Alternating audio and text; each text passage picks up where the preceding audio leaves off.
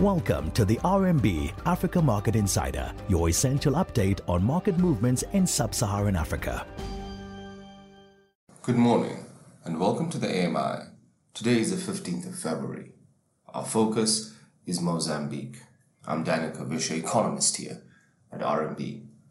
Data from Mozambique Statistics Institute revealed that growth came in lower than expected in 2021, printing 2.16% versus our estimates of 2.5%.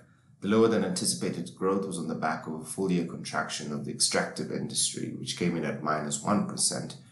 Furthermore, also the industry of transport and logistics declined by a negative 0.1% on a full year basis. Lifting growth, however, into positive territory of 2.16 was the continued strong performance of agriculture and health sector, which both grew by 3.7 and 7.27% respectively.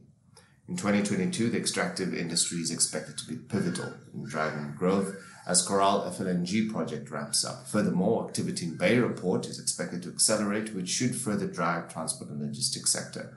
While COVID remains a significant challenge for overall economic performance, we remain bullish that this year's growth will come in at 4.5% as the economy continues its recovery. This is Daniel Kavisha. Stay safe out there.